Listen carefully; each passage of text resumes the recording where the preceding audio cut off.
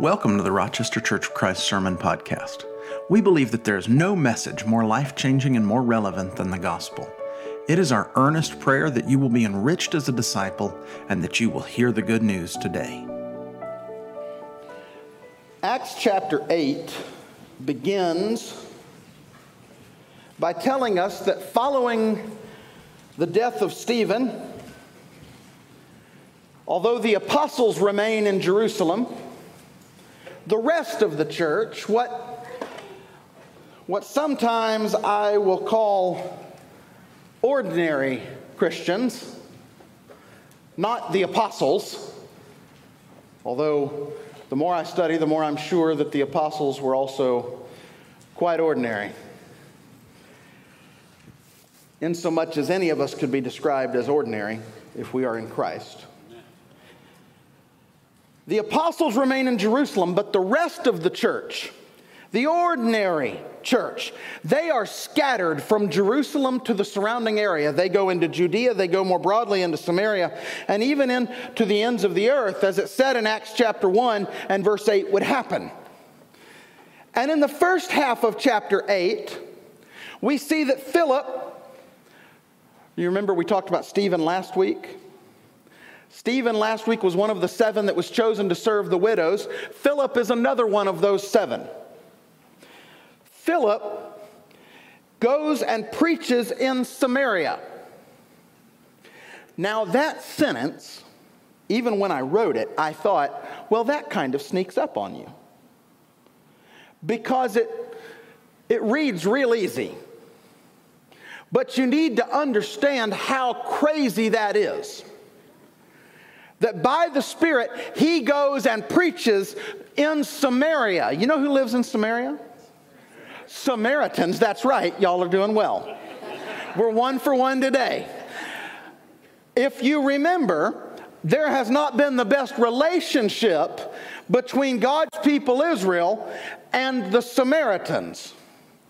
And so that Philip goes and preaches to the Samaritans is a little interesting to begin with. But then that he finds great success is even more noteworthy. He's having a little bit of a revival in Samaria. Only I guess they weren't there the first time. So it's finding great success. I guess it's not a revival, it's just a vival. He's doing great. And talk about your resume boosters. I mean, like, you want to be the preacher on his resume that can be like, and I led that great prayer meeting in Samaria. That sets you apart from everyone else. Well, he's there. And the moment he's there, God tells him to leave. So I want us to start with that in mind. I want us to read the Word of God together. So it's our custom to honor and give respect to the authority of Scripture by standing when we read the Word of God. So if you can and you're able, please stand. From Acts chapter 8, the Bible says, "Now an angel of the Lord said to Philip, 'Go south to the road, the desert road, that goes down from Jerusalem to Gaza.' So he started out, and on his way he met an Ethiopian eunuch, an important official in charge of all the treasury of Kandake, which means Queen of the Ethiopians. This man had gone to Jerusalem to worship, and on his way home was sitting in his chariot reading the book of Isaiah the prophet. The Spirit told Philip, 'Go to the chariot and stay near it.' Philip ran up to the chariot, and he heard the man reading Isaiah the prophet. 'Do you understand what you're reading?' Philip asked. 'How can I,' he said, 'unless someone explains it to me?' So he invited Philip to come up and sit with him." This is the passage of Scripture the eunuch was reading. "He was led like a sheep to the slaughter, and as a lamb before its shearer is silent, so he did not open his mouth. In his humiliation, he was deprived of justice. Who can speak of his descendants? For his life was taken from the earth." And the eunuch asked Philip, "Tell me, please, who's the prophet talking about himself or someone else?" Then Philip began with that very passage and told him the good news about Jesus. As they traveled along the road, they came to some water, and the eunuch said, "Look, here's water. Who can stand in the way of my being baptized?" And he gave orders to stop the chariot. Then both Philip and the eunuch went down into the water, and Philip baptized him. When they came up out of the water, the Spirit of the Lord suddenly took Philip on his way, and the eunuch did not see him again, but went on his way rejoicing. Heavenly Father, we thank you for the gospel. We thank you for the good news about Jesus, your Son. And we pray that we live every moment in light of that gospel. God, I pray that you will touch hearts today with the message of the gospel. Speak now, Father, for your children are listening. In Jesus' name we pray this, amen. You may be seated. Today, what I hope to do is as we look at this text, I want to find something that can instruct us ordinary Christians to live on mission in the gospel. How, as the people following the Holy Spirit, we live as a community of gospel. Now, there's a lot that goes on in this text, and I'm going to break it down pretty simply, straightforward. Not because I think you don't understand, because I think it will be good for us to hear it. Okay? First off, we see that the first thing that happens is that the Spirit calls him. Okay, the Spirit calls Philip. That's at the very beginning in verse 26. Now, the angel of the Lord said to Philip. Okay, we don't get any further than that before I have this point.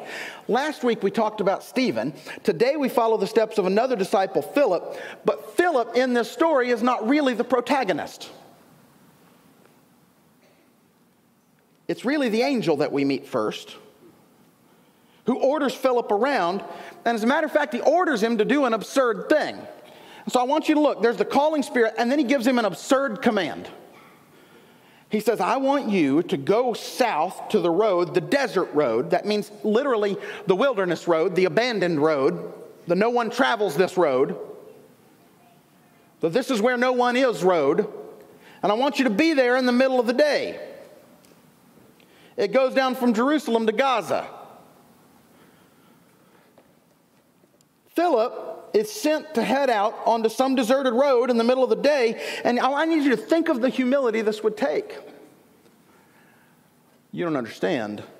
You may have heard of this prayer meeting I led up in Samaria. Kind of a big deal. I'm pretty successful. You know what I am? I'm your big crowd guy. You give me a crowd, I can speak to the crowd. I'm the on-stage guy, but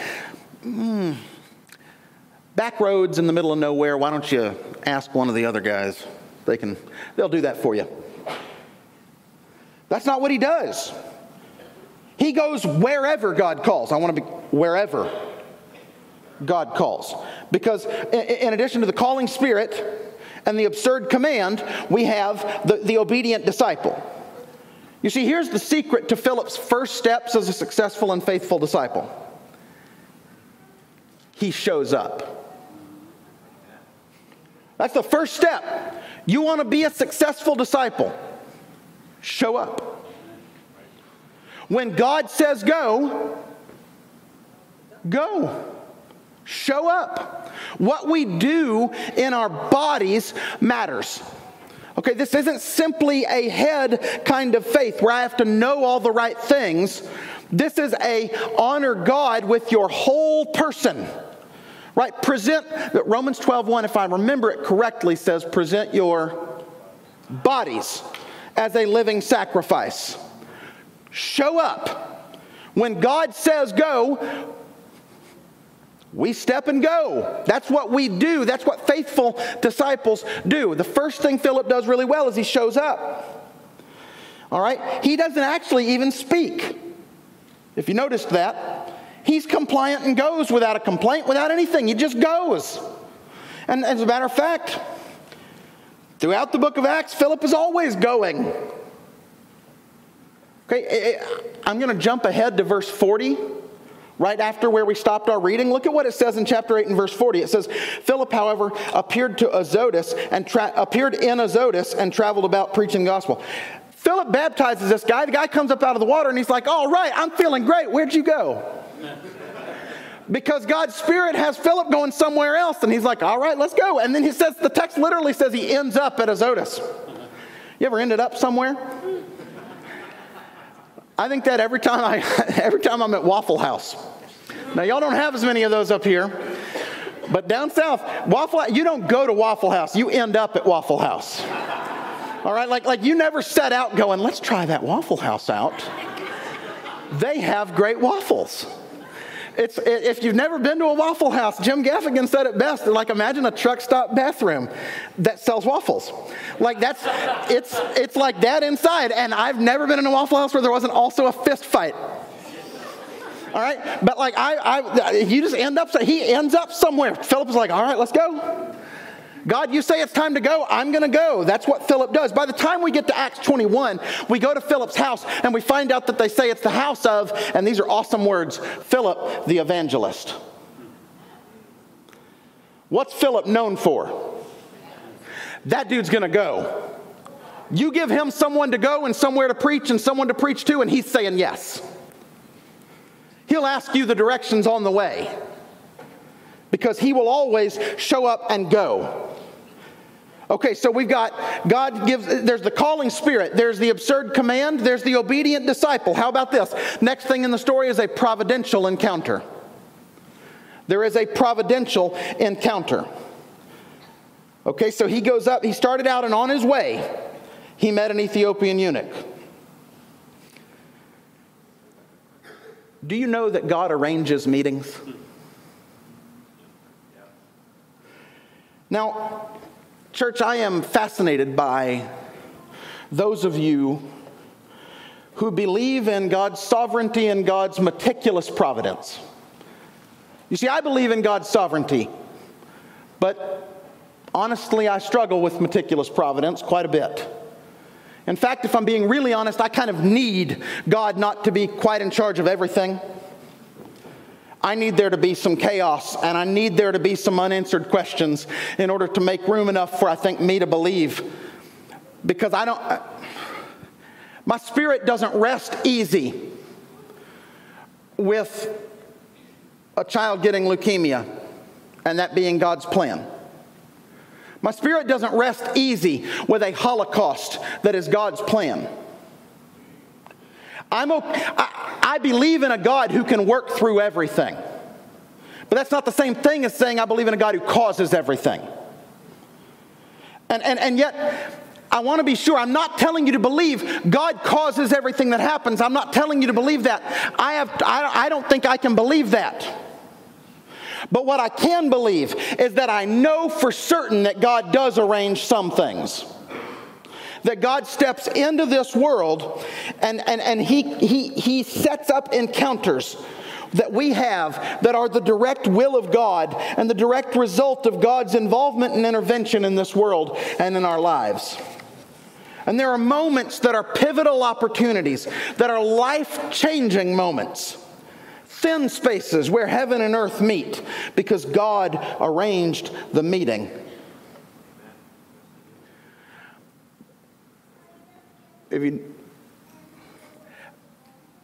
If you struggle with that point, God arranges the meetings. How do you think we all ended up here today?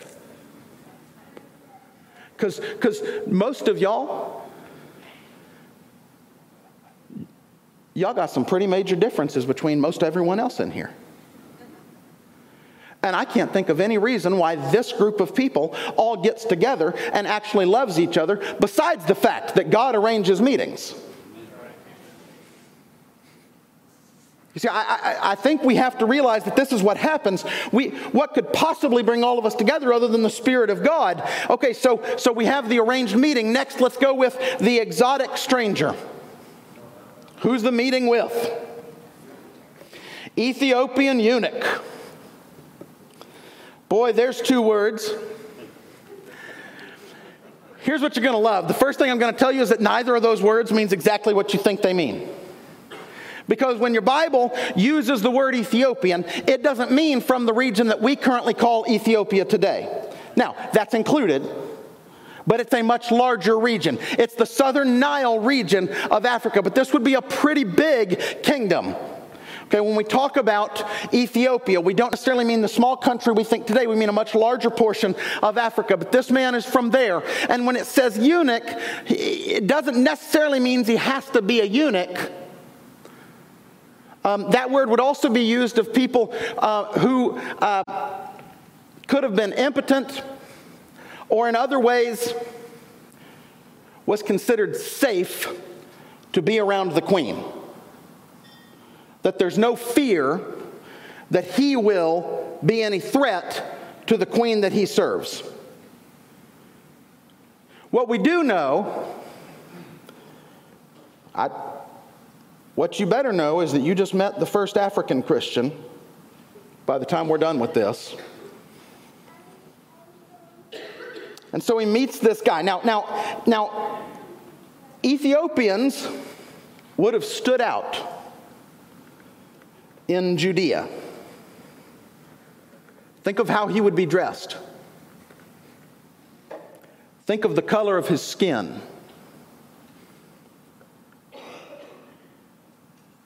This man would have been something to behold. He's in charge of the queen's treasury. He is an official with a lot of influence and a lot of money. If you're wondering about how much money, he happens to have on his person, in his possession, a scroll of Isaiah. Those were certainly not cheap. First off, it has to be handwritten. Yeah, he didn't eBay this. He's got a scroll of Isaiah. Oh, by the way, he's sitting in his personal chariot, reading it, a chariot that's big enough for when he gets asked a question to do what? Come on up in here with me.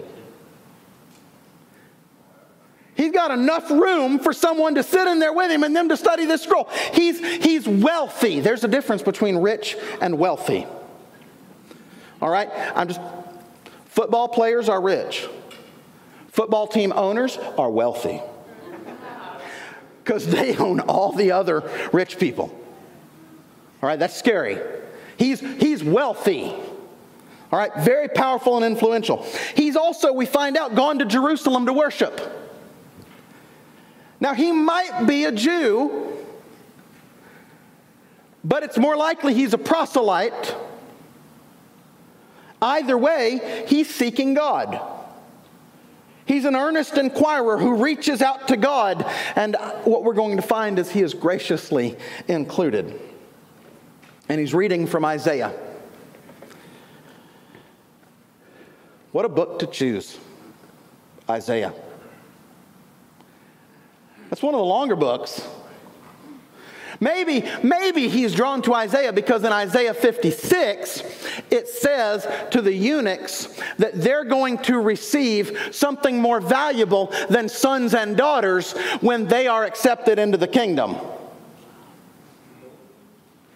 Now that's good news. And so he's interested in learning a little more about this. Okay, so the exotic stranger is now reading the living word. Philip asks a simple question. God tells him to go stand near the chariot. He goes, and here's the guy reading, and immediately asks one question. This is great. One question. You understand what you're reading? Boy, what a great question. You ever just, hey, what you reading there? Tell me about it. Do you understand what you're reading? That's all he has to ask him. And the Ethiopian's response is honest. How can I possibly understand all of this? You ever felt like that reading your Bible?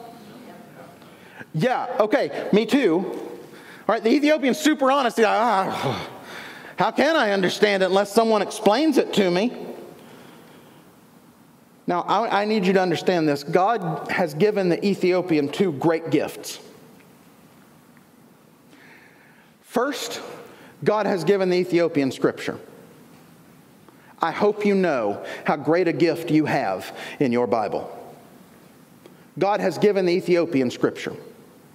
Second thing, a great gift that God has given the Ethiopian is a teacher. God gave him Scripture, and then God sent him Philip, a teacher.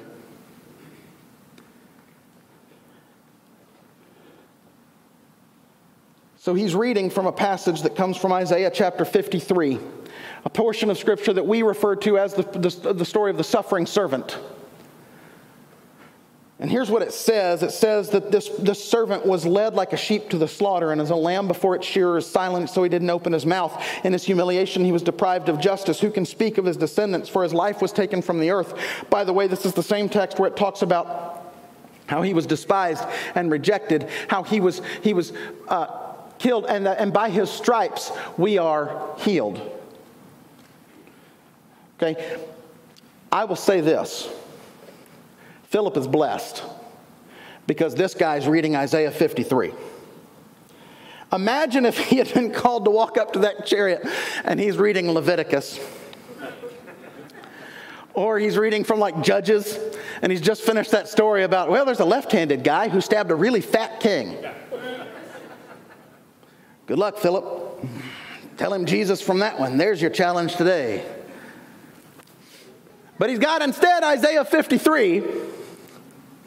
And the guy says, who's he talking about? And Philip does the next thing, verse 35, gospel proclamation.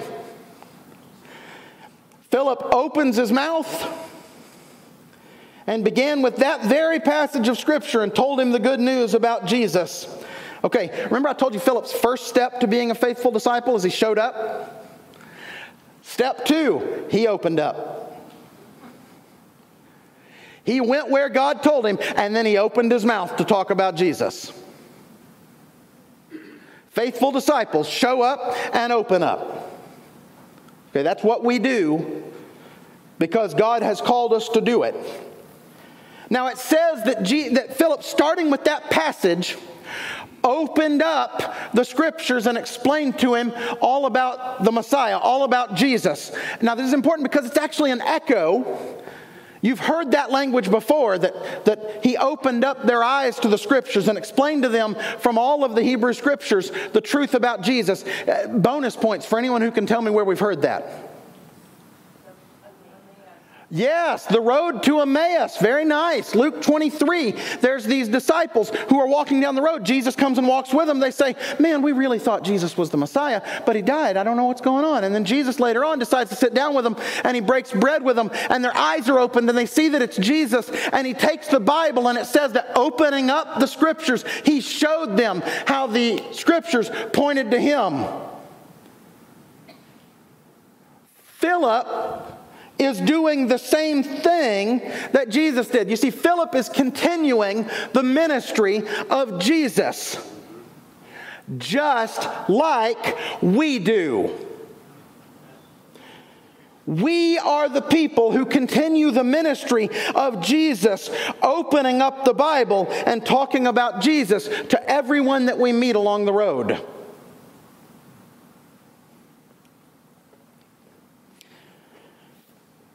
And then we get the immediate response. As they traveled along the road, they came to some water, and the eunuch said, here's water. What can stand in the way of me being baptized?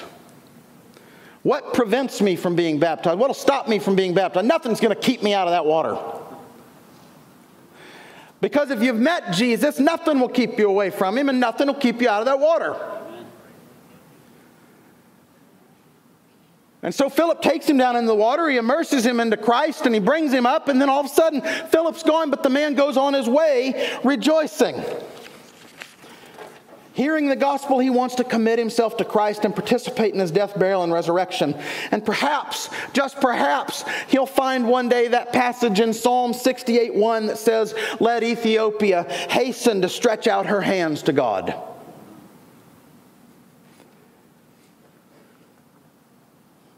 Now that's a sermon.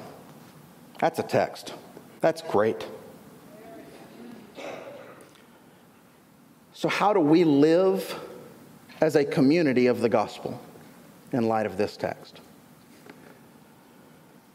I'm going to give you real quickly 3 things that I think we can learn from Philip, from this text.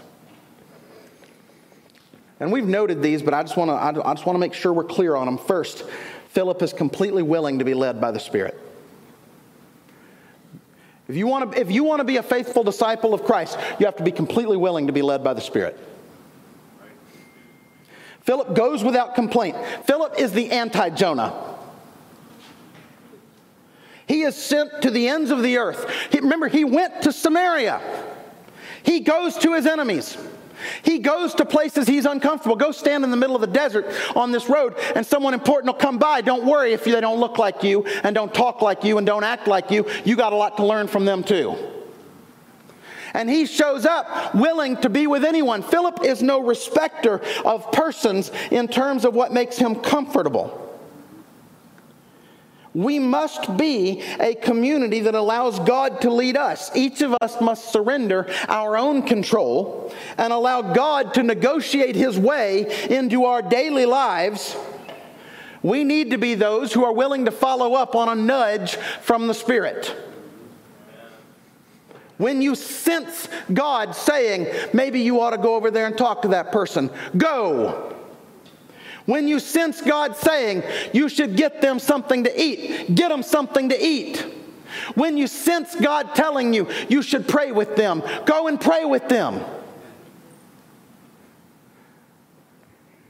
I went with my brother. We were going to go ice fishing 2 years ago, which to me sounds miserable and awesome at the same time. The problem was the weather was too warm. And in that last week, 2 or 3 trucks had fallen into the ice. And I was like, we're not going ice fishing. Neither of us are going to be good enough at it to make anything like that worth it. We're not going to get close to it. Too much risk. What do you want to do instead? And he said, let's go to Petoskey. Let's go to Mackinac. It's February. We went because we're not from here. That's why we went. And so we go driving up. Here's the good news. You can get there by ferry, but you could go from St. Ignace because it wasn't frozen over. And so we drive up into the Upper Peninsula, and we go to St. Ignace, and then we're on this ferry over to Mackinac. There's no one there. And I want to tell you about Mackinac in February. Nothing's open. There are about 240 people that live on Mackinac during the winter. 237 of them were there right then. And us.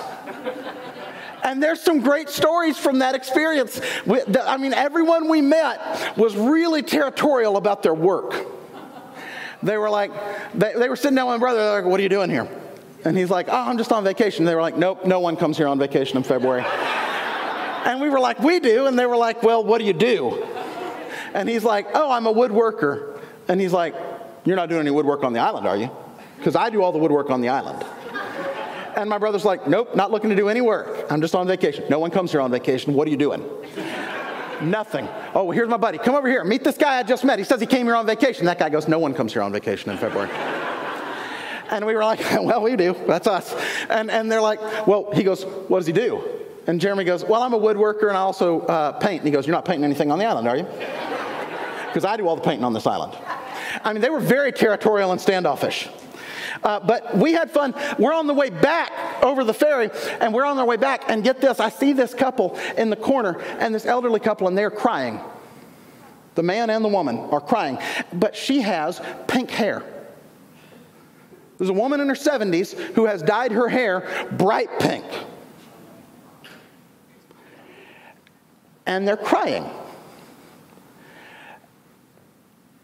And I look over and I see it, and my brother looks over and he sees it. Now here's the deal, my brother has been to church, but does not normally attend. But he looks at me and he goes, hey, you need to go over there. This is why we're here. God had arranged a meeting, because I went over there and I asked them, what's going on? Why are you crying? And they told me all about how their daughter had just passed away because of cancer. And they were going back to where she lived to gather her things for the last time. And this was the first time that the mom had been able to get out of the house since their daughter had passed away 4 months ago. And her daughter always dyed her hair pink. And so she had dyed her hair. The first thing they did was they went and got her hair done. And it was brand new done pink so that they could go to her house, clean up everything, finish it out, and then try to move on. And I had the opportunity to pray with them, all because we were stupid enough to go to Petoskey in February. To Mackinac. We're further than Petoskey. Are you willing to follow the nudge? How easy would it have been to say, I'm on vacation? I'm not going to bother these people. You never know what can be going on with people. Completely willing to be led by the Spirit. Each of us should wake up every day and ask God, who am I supposed to meet today? Second thing that I see about Philip is that Philip loves people the way that God loves them. Philip has a heart that is exemplary. We first met Philip when he was doing what? Serving the widows. Making sure that everyone got enough. Philip loves people. Then we saw him going and preaching to Samaritans, whom no one liked. Philip loves everyone, even the people that don't love him back. Now, today we see him led to an Ethiopian whom he serves and teaches regardless of how different they could be. Now, this is radical love, but I want to be clear about this. Philip is not the radical. The Spirit is. And if you're following the Spirit, it's going to call you to do things that are radical, like love your enemies and love people you don't even know. I know you can't care about every cause in the world. There's not enough time or energy to do so. But you can always try to have empathy. And when someone else is telling you about what they care about, you can listen. You can always care about what God has put in front of you. Race, class, doesn't matter. He respects everyone. Jew or Gentile, Samaritan or Ethiopian. There's no prejudice here. He goes everywhere. And if you read carefully, he goes to the villages, not just the big cities. He goes to individuals, not just crowds, because the truth is those who are effective at reaching the many are those who care about reaching the one. How can we as a community grow in our love for people? My answer is by further understanding the gospel. Because I was unlovable. And God came to me and welcomed me. Who am I to exclude anyone?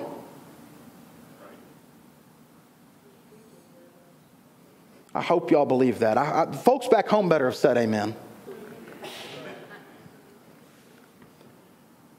Third thing I noticed about Philip is Philip led him to Jesus from the Scriptures.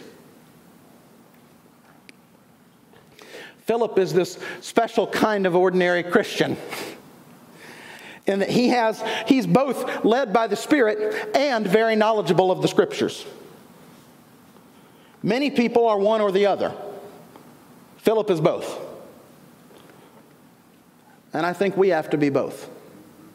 I think that's a great example for us, that we are a people, we must be committed to studying Scripture, because every time you study your Bible, you are training for evangelism. According to Luke Acts, if you read this carefully, one of the biggest needs that we have in the church is for Christian interpreters of the Old Testament.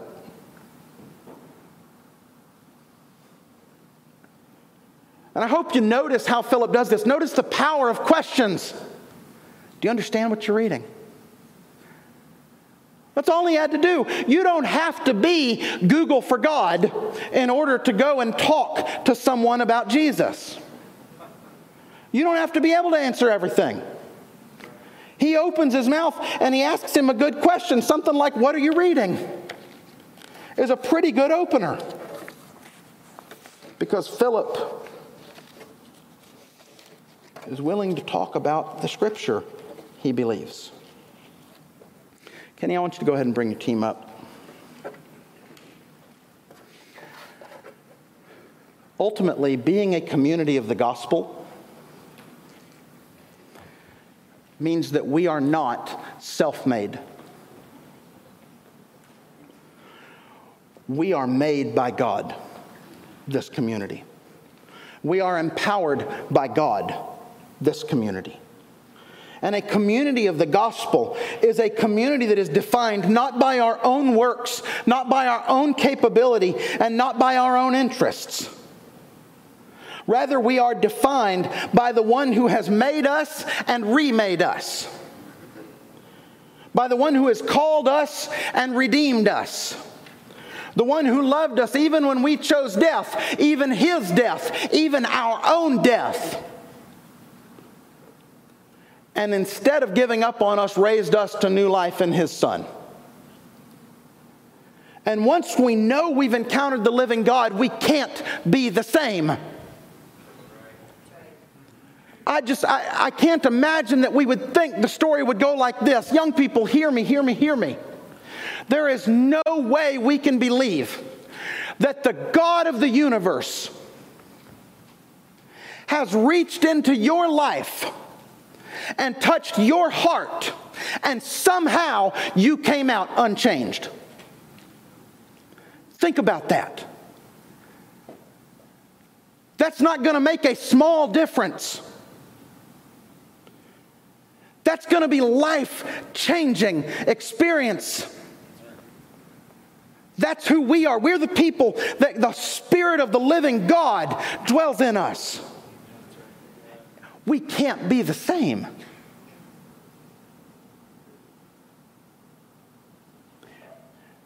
And if you don't know Him yet, then I want you to know that He is the way, and He is the truth, and He is the life. I want you to know that He loves you and He chooses you. I want you to know that Jesus died for you and that God raised Him to life for you so that you can die to sin and experience new life. And we proclaim this when we participate in His death and burial and resurrection in the waters of baptism. I want you to go through that today. And if you know Him, I want you to pray to God that you can have the same spirit and fire that Philip has. That you too can help win souls to Christ. That you can find yourself ready to say, tell me where to go and I'll go.